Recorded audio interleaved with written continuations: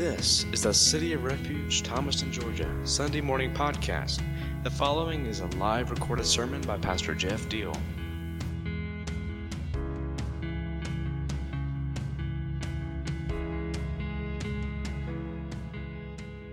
So what I'm going to talk to you guys this morning about, and we'll jump right into it because I think it's going to take a minute to get through all this, but it's good. I'm going to talk to you this morning about strategy.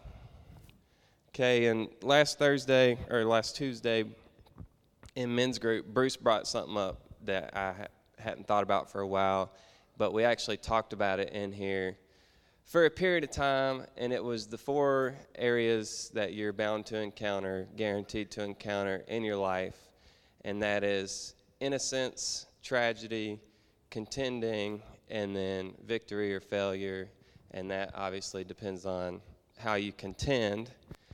And without going in too much depth, I want to break those down just a little bit before we continue. And innocence, you have, various types of innocence, obviously. For those of you who don't know, Lydia, she's pregnant, so we're having a baby. I don't know if anybody in the room didn't know that. So that's obviously exciting, and you think, well, obviously a baby in a womb, that child is wholly innocent.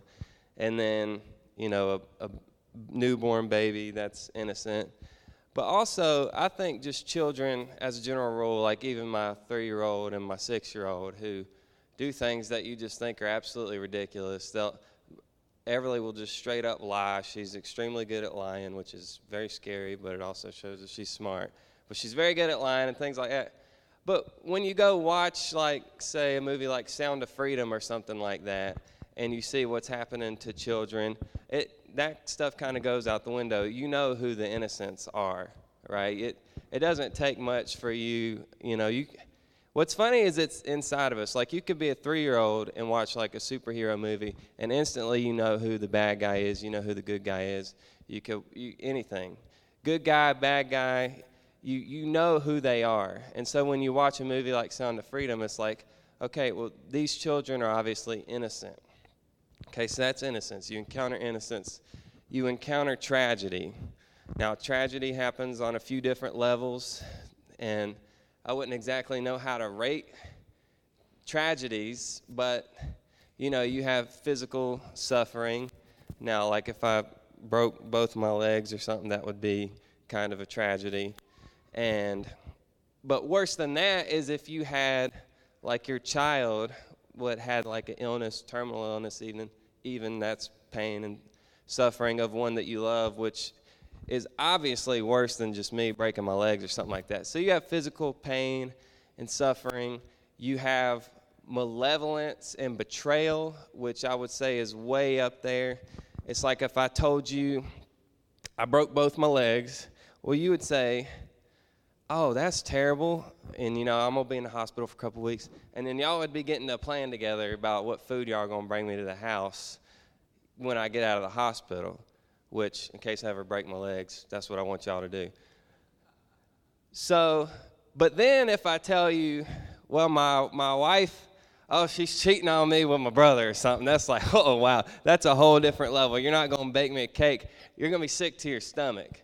That's a type of betrayal where I thought I had the ground beneath my feet and these structures around me, my life was set, and all of a sudden, boom, I have no idea where I am anymore. It's a betrayal. That's a tragedy. Obviously, that's not occurring, okay, just so we're all clear. That's not occurring. But that is worse than if I told you that I broke both my legs. So that's high up there. I mean, that affects the families. If that were to happen in my family, that would affect everybody in my family for no telling how long. Could be talking about it for basically forever. And it's happened. Okay, and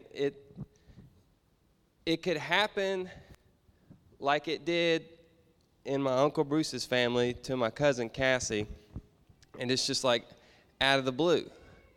Well, and then you have another type of tragedy, and that's death. Well, death is the ultimate tragedy, right? Because when you think about it, every single one of us are going to die. And worse than that, every single person that you know and love is going to die, and you don't know when that's going to happen. You don't know what form that's going to take. And I've heard people say before that, well, and I don't even know, I'm not even sure if people say this anymore, because I've thought about it for a while, and I'm like, well, that's just a really stupid saying. And people say that life is short. And I've thought about that for probably a couple years now, because for some reason I just think about random stuff like that. It's like, no, life isn't short at all. It's actually like incredibly long. Because the older you get, Grandma's shaking her head no. She'll be shaking her head yes in a second. The older you get, the more people you have to care for and think about. And, you know, you're not supposed to worry, but worry about. You know, when you're young, you just think about yourself. And then you get married, and you've got a spouse to think about. And my wife's out on the roads, and she don't know how to drive, so I don't know how she even makes it around. And so I'm always, you know, it's like you're just waiting on that phone call. And then you've got kids. Well, then you've got your wife who's pregnant with the kids in the car. And, you know, the hot topic right now is trafficking, you know, sex trafficking, kids getting kidnapped. And you've got people to care about. And then you could be on the road for, you know, since you was 16, I'm 30 now, so I've been driving for 14 years. And any day, you know, over the next 10, you could drive 30, 40 years straight just fine. And then all of a sudden, you get in a car accident and you die, right? So life is long. I've got plenty more years left to make sure I drive correctly on the road. And then, like Grandma shaking her head no, but Grandma has kids, spouses, grandkids with spouses. Do you? Yes. Okay. I'm sorry. So she's got all kinds of people she's got to think about. And you could have lived to be 75, 80 years old, and no major tragedy happens in your life. And then, God forbid, one of your grandkids gets a terminal illness and passes away. And I'm not trying to be depressing. I'm just saying that the idea that life is short, and I'm only 30, I'm not even there yet, I'm just thinking like, that doesn't appear to be right. It's like the older you get, the longer it is, because even though we're not supposed to worry, that's how it is. But that's because tragedy can happen at any time. And then there's contending, obviously, and victory or failure, and that depends on how you contend. And we're going to be talking about contending today, but we're going to be talking about it in the form of strategy. So you have to have a strategy. And if, you know, like Dad said before when he spoke on this, it's like having no strategy is a form of contending. It's not that you can't contend, like you could get away with not contending. That would just be a very poor strategy, okay? And so I like to play chess. I play chess on my phone. Y'all, I'm a loser. I literally watch chess stuff on YouTube sometimes. I literally will watch people play chess on YouTube, and like you can see them playing, but then there's like a digital board in the corner that shows you where their pieces are going, so you don't have to like try to look at the board real hard. But I watched a video a long time ago, and well, not that long ago, but it was a video about how chess was created a long time ago, and back when people were more intellectual, I guess, and they were bored, they created this game of chess, which is essentially, and I couldn't lay it out for you, the video could, it's basically life. It's designed to play like real life sort of plays. And so I think I've heard it said before, it's like, well, play checkers, not chess. It's like, no, you just can't play checkers. Life can't get simple all of a sudden. Now, you can be set up against a chess board, and you can put some checkers pieces down and try to play checkers against chess, but life is a whole lot more like chess. And you can lay your checkers pieces down, or you can develop a strategy. You can know the enemy. You can know the pieces. I mean, a rook moves a certain way. A bishop moves a completely different way. A knight really moves a different way. The queen can move everywhere. She can move the way any other pieces can move except for the knight. And for some reason, the king can only move one spot at a time, and then pawns move their own type of way. It's like it's vastly complex, you know. Like the 4 areas of life that you could just hit at any moment, it's complex. You have to know what you're doing out here, okay? So you have to develop some form of strategy. And today we're going to compare 2 types of strategies. And we're going to compare that of Abel and Jesus. Okay, and it's going to be kind of funny because they're totally, they're really not comparable, but we're going to do it anyways. So we'll just get right into it. So Genesis chapter 4, we're going to do Abel first. Verses 1 through 8. Now, I won't read all the way through, so Nathan, you'll need to be ready. I've got some tips for us today, okay? So we'll have some tips on the screen. I've got 5. It says, Adam made love to his wife Eve, and she became pregnant and gave birth to Cain. She said, with the help of the Lord, I have brought forth a man. Later, she gave birth to his brother Abel.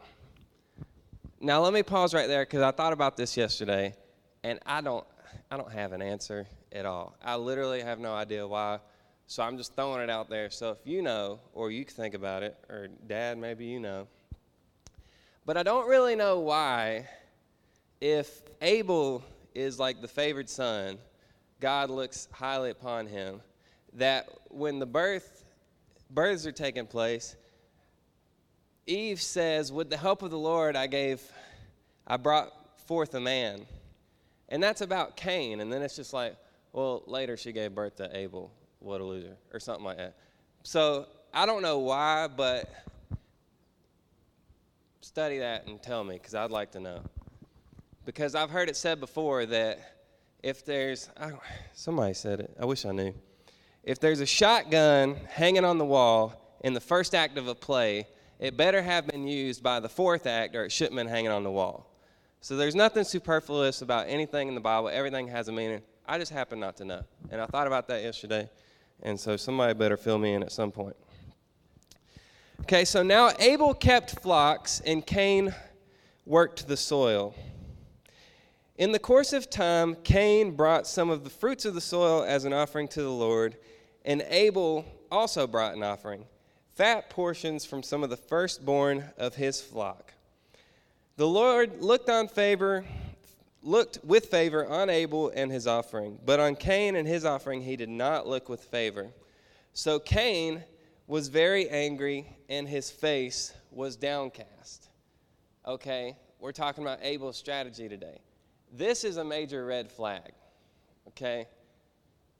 And you can hardly blame Cain or Abel, and I'm not sure if it's ever been talked about this way, but I feel like you can hardly blame Cain or Abel for, Cain's reaction and Abel's, inability to see what the outcome could be. Because these are essentially the first 2 people. Adam and Eve are created by God, but these are the first 2 people like you and me who were born by other human beings. And we've had thousands of years to learn how to cope with anger and bitterness and jealousy. You know, we've got counseling, take 10 deep breaths, count to 10. We know how to cope now. Okay, but Cain's like the first person. And so when he gets angry, he doesn't have thousands of years worth of, evolution to figure out how to deal with this anger. And Abel doesn't know how far that anger can go. It could turn to rage. You brood on it, and it could just turn into a murderous rage, right? So this should be a red flag for Abel. He should see Cain, because I kind of imagine, and I'm not sure, the story can be interpreted a number of ways, which is good. But I like to think of it like they're in this room together, okay? Or, outside or whatever. They're before God together. And so Abel's getting all this praise. It's like Cain brought this crappy wooden birdhouse and shows it to God. And his brother, like they're presenting this to daddy, shows his 3-story treehouse that he just built. And God's like, oh, Abel, man, this is awesome. Isn't this great? Cain, bro, what the heck is that? Right in front of his brother. And you know how that is. You don't, most people don't get excited about other people's successes. They get jealous, It's like, maybe they fake, oh, I'm so excited for you. Gosh, dog, you stinking son of a gun. And so this should have been a major red flag for Abel. He sees Cain, his face is down, he's angry. Abel should have taken 2 steps to the side and started thinking about, well, how am I going to work this out? Okay? And so that brings me to our first note or tip. And that is, Abel is doing good work, but not looking out for the snakes. Okay? So when you're doing good work, that's all fine and dandy. Keep doing your good work. Abel's making the proper sacrifices. I'm not saying that Abel should stop excelling. I'm just saying that he should open his eyes and not be so blind or naive or think that he's fully protected. And maybe, I'm not saying this, but if you're doing good, you shouldn't be proud or haughty or, about the good work that you're doing. Right? All right, so verse 6 says, Then the Lord said to Cain, Why are you angry? Why is your face downcast? If you do what is right, will you not be accepted? But if you do not do what is right, sin is crouching at your door. It desires to have you, but you must rule over it. So I saw on Facebook a couple weeks ago, a friend of mine from school, we went from kindergarten and graduated together, although I haven't really talked to him since school. We were friends in school. Well, it turns out he's a Satanist, which I didn't know until I saw this Facebook post. And so the post was, it's a meme, so it's a picture with words in front of it, and I guess it was supposed to be this sort of attractive picture of Satan, even though he still was ugly. That dude is ugly. And in front of it, it says, if Satan is, something like this, the post got deleted. If Satan is so bad, then how come he never killed anyone? And if you know the word, it don't take you long, but if you don't, it'll definitely take you longer. But if you know the word, it'll take you about 3 seconds where you're like, huh. And then you're like,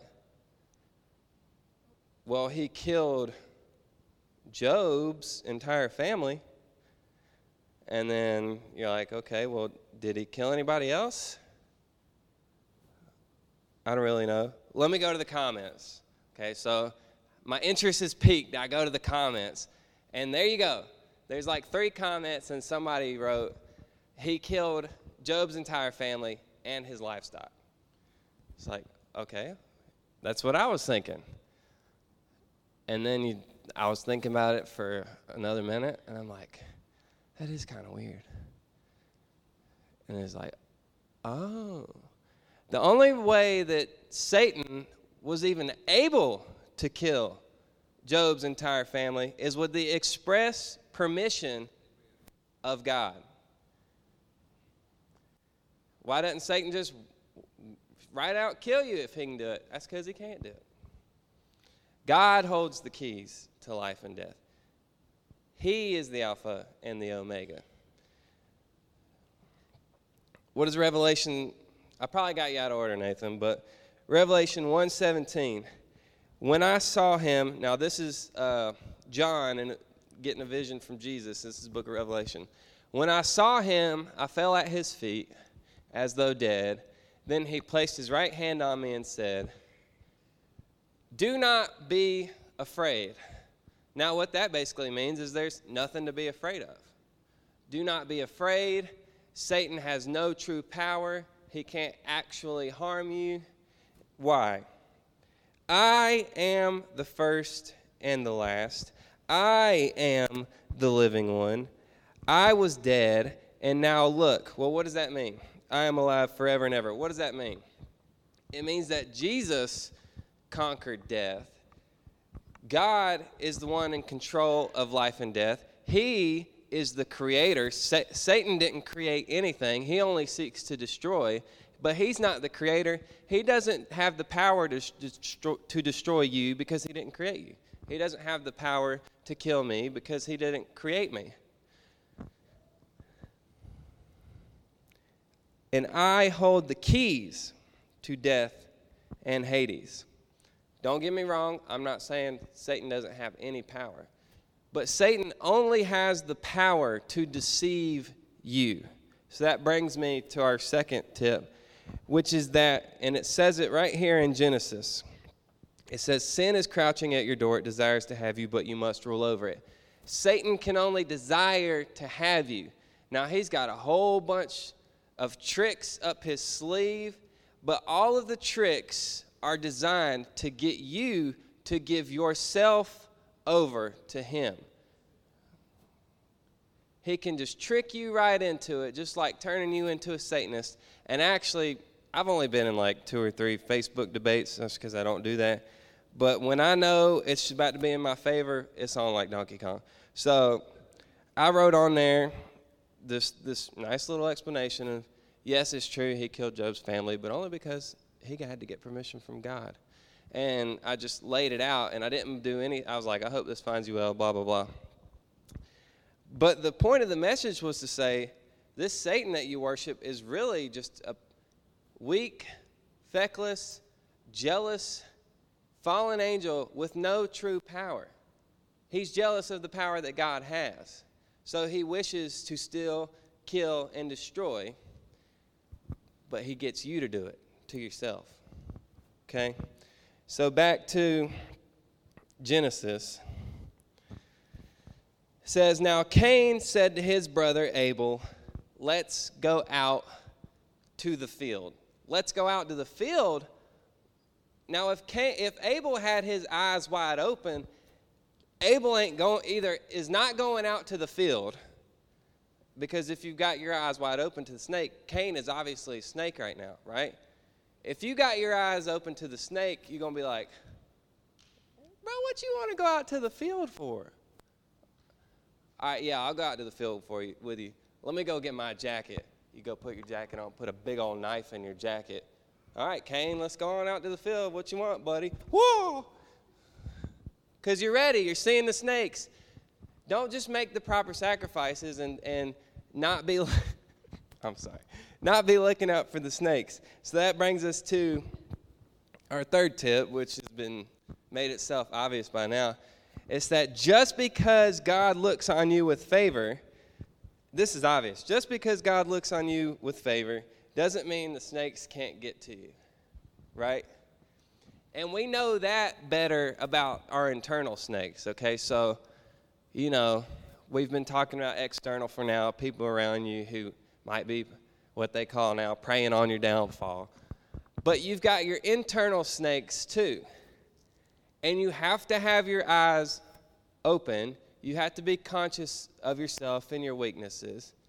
Because just because you might be favored by the Lord, you might be making the proper sacrifices like Abel, doesn't make you fully protected. You have to strategize. You have to play defense, okay? You can't just play offense.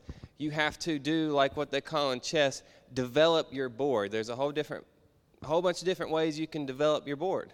There's the London system, King's Gambit, Queen's Gambit, Sicilian, closed Sicilian. It's so complicated. And I'll tell you how to deal with some of your internal snakes.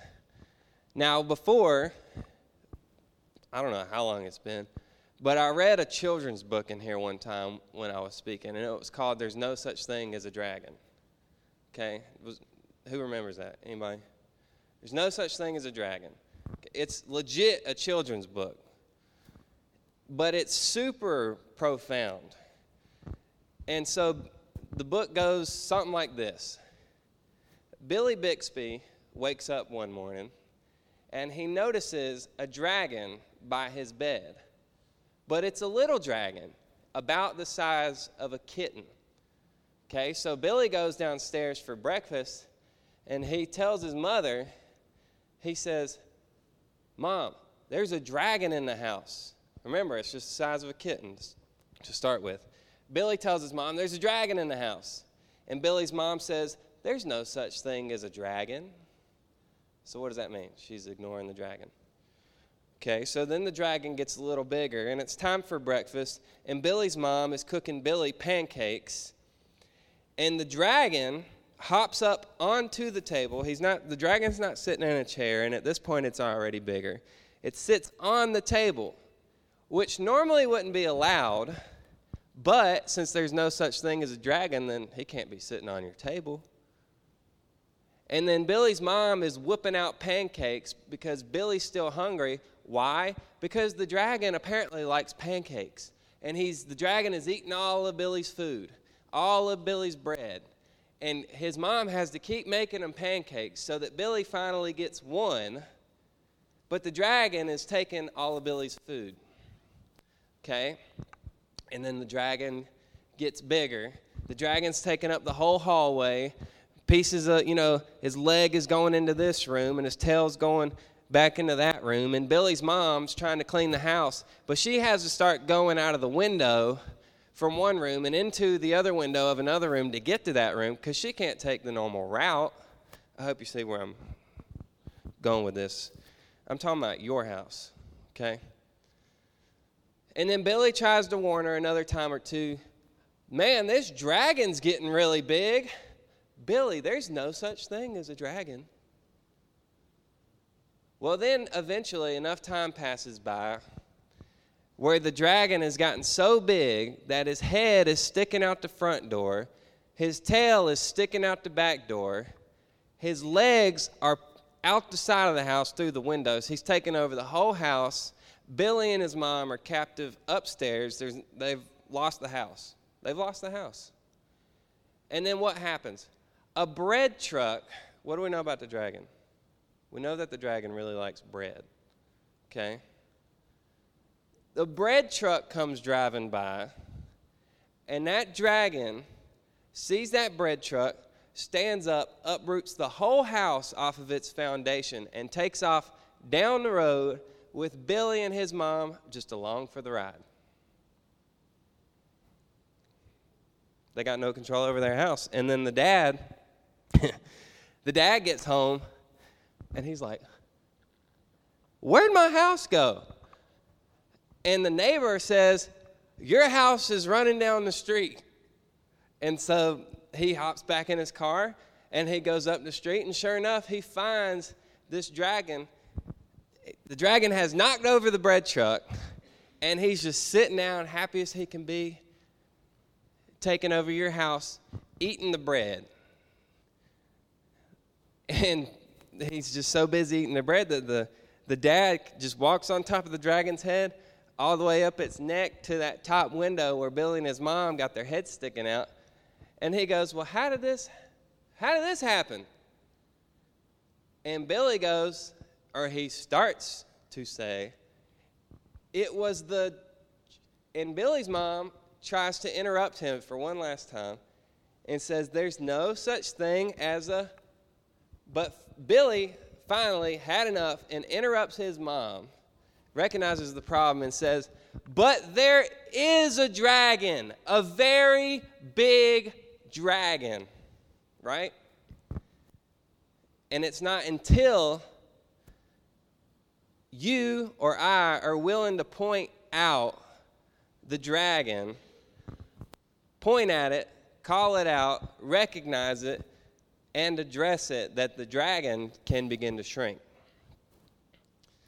And the cool thing about the story, and it says something like this explicitly, is that the dragon, once addressed, shrunk way faster than it had grown. So it's like you could have been an alcoholic for 20 years, and you decide that you're going to point that out, recognize it, call it a dragon, call it by name, and go to Mighty Man for 1 year. And people are like, "A year? a year is a long time. I'm not going to some therapy or rehab for a year. It's like, really, you wouldn't go to a rehab for a year and come out totally clean and change your whole life in 1 year. When it took you 20 years, you mean to tell me you could shrink 20 times faster, that dragon, than it grew? And a year is a long time? No, a year is a flash. A year is 20 times shorter than 20 years, for those of you who couldn't do that math. But I'll tell you another thing that's interesting, and this is my point about the internal dragons. And I thought it was weird when I read it at first. And it's that the dragon shrinks back to the size of a kitten. Like, the dragon doesn't disappear. Now, there are 100% instances where the dragon completely disappears. Like, I believe Anton is fully healed, won't ever even desire another drop. But the dragon just shrinks to the size of a kitten, okay? And I could think in my own personal life, this will sound weird to say, but don't worry.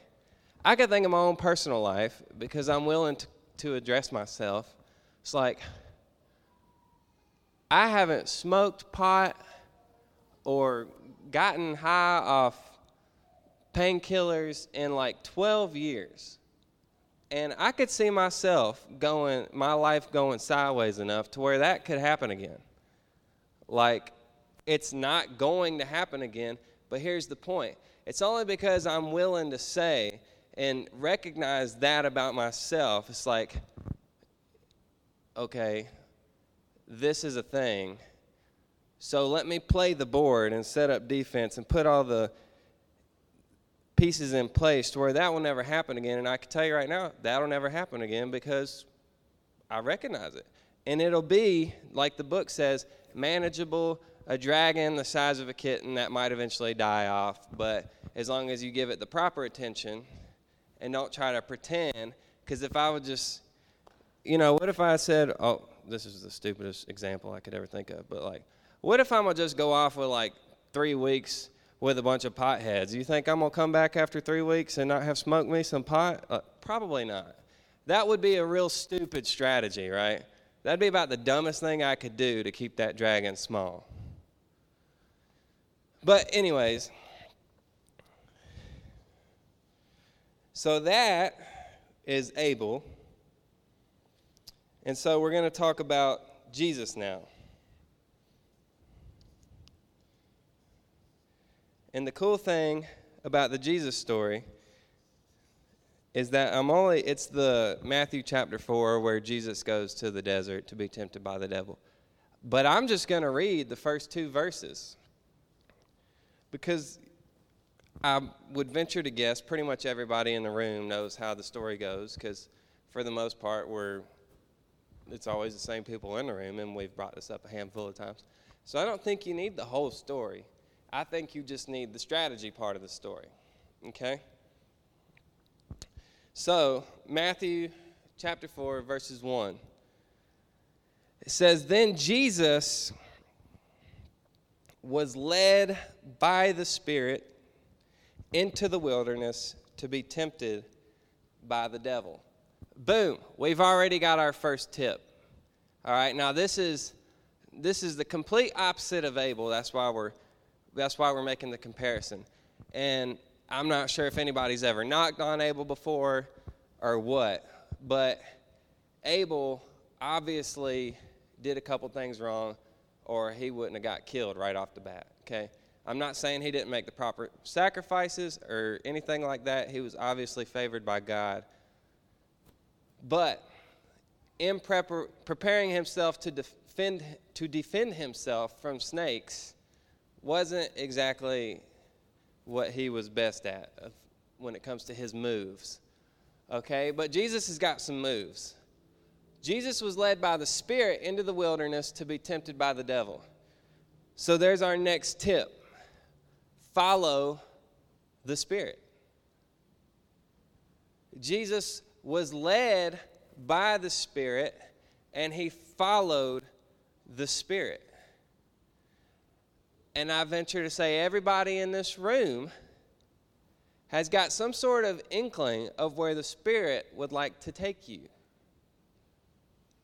And Jesus follows the Spirit right into the wilderness. And I'm telling you, about 10 times out of 10, that's where the Spirit would like to take you. And that would be the only reason why you might not follow it, is because it's unfamiliar. It's uncharted territory. It might make you nervous, or you might be scared. It's a step of faith. It's like, no. It's like the first time Dad asked me to speak, I say I have no idea why, but I'm starting to understand why. I had told myself for so long, like, no, I ain't speaking. I'm not going to be a preacher. No, that ain't me. Why am I telling myself that? Why am I telling myself that? Is it even me telling myself that? Or is it the devil, who, by the way, can't kill you but has some serious tricks up his sleeve? Is it him whispering in my ear? And do I think it's me telling myself that? Because and I had never even been asked to speak before. Why before all that am I thinking about that? Was the devil trying to make this sort of preemptive strike? But so then Dad finally, inevitably, I could tell him in my heart it was coming sometime. So he asked me to speak. And I didn't say no. I knew. I was like, oh, here it is. It's finally time to make this decision. Am I going to say no, or am I going to say yes? And go back to the verse. You have to follow the Spirit into the wilderness. It's like you just have to understand that if you don't take that step, you're in some other kind of wilderness that you do not want to be in. Now go back to the tip. If you follow the Spirit, read the next part. Where the Spirit of the Lord is, there is freedom. If you don't follow that Spirit, you're not going to be walking in freedom, because that's where freedom is. Freedom is with the Spirit. You have a sense of freedom after you've taken that dreadful first step. If it's something you've pondered on and you finally voluntarily take that step, there is freedom. Okay? In verse 2, after fasting 40 days and 40 nights, he was hungry. Well, there you go. There's your next tip. That's our last tip, is to fast. You know, you can't just go beat the devil down. Really, when you think about it, Jesus is the only one who can even beat the devil down. You can't beat the devil down. It took Jesus to beat the devil down. But it's highly recommended that you fast, and fast is really no different than sacrifice. You're sacrificing something. I mean, we can't get into the whole in-depth conversation about fasting. You can go to Isaiah 58, learn about true fasting, how you do it, how you're supposed to act. You see, it says in there, if you see someone naked, clothe them, hungry, feed them. All the while that you're fasting, you're not supposed to be like making an example of yourself, bickering, quarreling, I'm so hungry, this, that. No, it's a preparation, it's an act, and you're supposed to act in obedience. True fasting. Go figure it out. So Jesus fasts for 40 days, 40 nights. He follows the Spirit into the wilderness, which means he's exactly where he needs to be, and he's made the exact preparations that he needs to make. And therefore, I'm not even going to read the rest because I got a couple quotes here. But what does he do at the end? The devil asks him 3 questions. He dispenses easily with all 3 of the questions. and then says, "Away with you, Satan." And therefore, Satan, in his true weakness, has been exposed because Satan can't take Jesus out. He can't kill Jesus. And as long as Jesus doesn't allow himself to be tricked, then there's nothing else Satan's got. So you have to follow the Spirit. You have to follow Jesus. He's the only one who can truly manage the devil. That's why it took Jesus. And this brings me to a quote that I have, and it's from a book called 12 Rules for Life. It's a Jordan Peterson quote, and it's just a great quote. It says, Satan, now this is what happens if you don't make the sacrifices. You embody one thing or the other. Satan embodies the refusal to sacrifice. Satan embodies the refusal to sacrifice. He is arrogance incarnate, spite, deceit, and conscience malevolence. He is pure hatred of man, God, and being. He will not humble himself, even when he knows full well that he should. And I wonder if that speaks to anybody. Do you know full well in a moment that when you should humble yourself? Is there something going on in your mind right now? Some situation, something that you know you should humble yourself before God, where the Spirit is trying to take you that you're not going to. Well, then what are you embodying? Furthermore, he knows exactly what he is doing, obsessed with the desire for destruction, and does it deliberately, thoughtfully, and completely. It must be him, therefore, the very archetype of evil, who confronts Christ, the archetype of good. It must be him who offers the Savior of mankind under the most trying of conditions what all men most ardently desire. Well, then the question becomes, back from Revelation 17, Jesus said he holds the keys. He holds the keys to what? Death and Hades, which is also another word for hell. Death and hell. Well, how did Jesus get the keys? God didn't just hand Jesus the keys and say, "Here's the keys to your new car, boy. Have fun." He had to defeat death and Hades, or God wouldn't have given him the keys. So, if you want the keys, you have to follow Jesus. Jesus has the keys. He's got the keys. He's the proper example of sacrifice versus the unwillingness to sacrifice. And who are you going to follow? Are you going to follow the one with the keys? You know, there's a quote, I think it's a Carl Jung quote or something, and Jesus did this. It says, a tree cannot reach heaven unless the roots extend all the way to hell. You can not reach heaven unless you go through Jesus, because Jesus is a tree whose roots extended all the way to hell, conquered it, and whose branches extend all the way to heaven. And you have to climb his tree.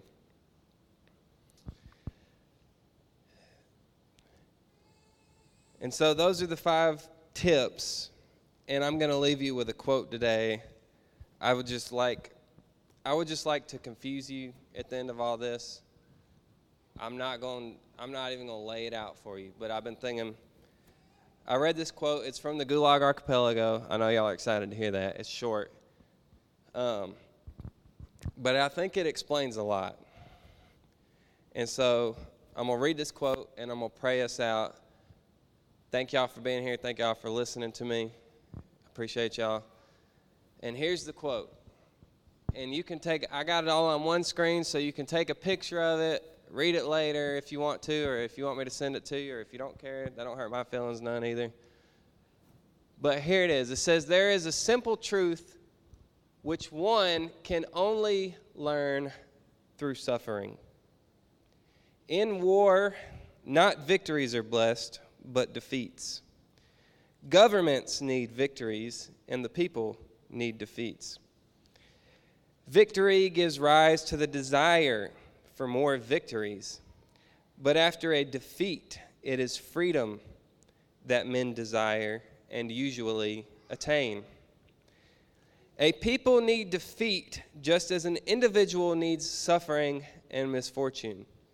They compel the deepening of the inner life and generate a spiritual upsurge. So, Father, we thank you this morning for allowing us to gather here, for allowing us to sit here and consume your word in this comfortable environment. I pray that as suffering arises, we begin to recognize it as an opportunity for growth, freedom, a spiritual upsurge. I pray that we will follow the Holy Spirit. I pray each individual in the room would contend with the idea and think about where the Spirit might be trying to lead, and that we would not refuse where that Spirit is trying to lead, that we would simply follow. Lord, you are where we can find freedom. You are where we can rest our weary head, and you are the only true defense against an unceasing enemy. Father, I pray over each individual in the room as we go. Pray your peace, power, provision, and protection, and that as we ponder these thoughts, that we can come to new revelation. In your name we pray, amen.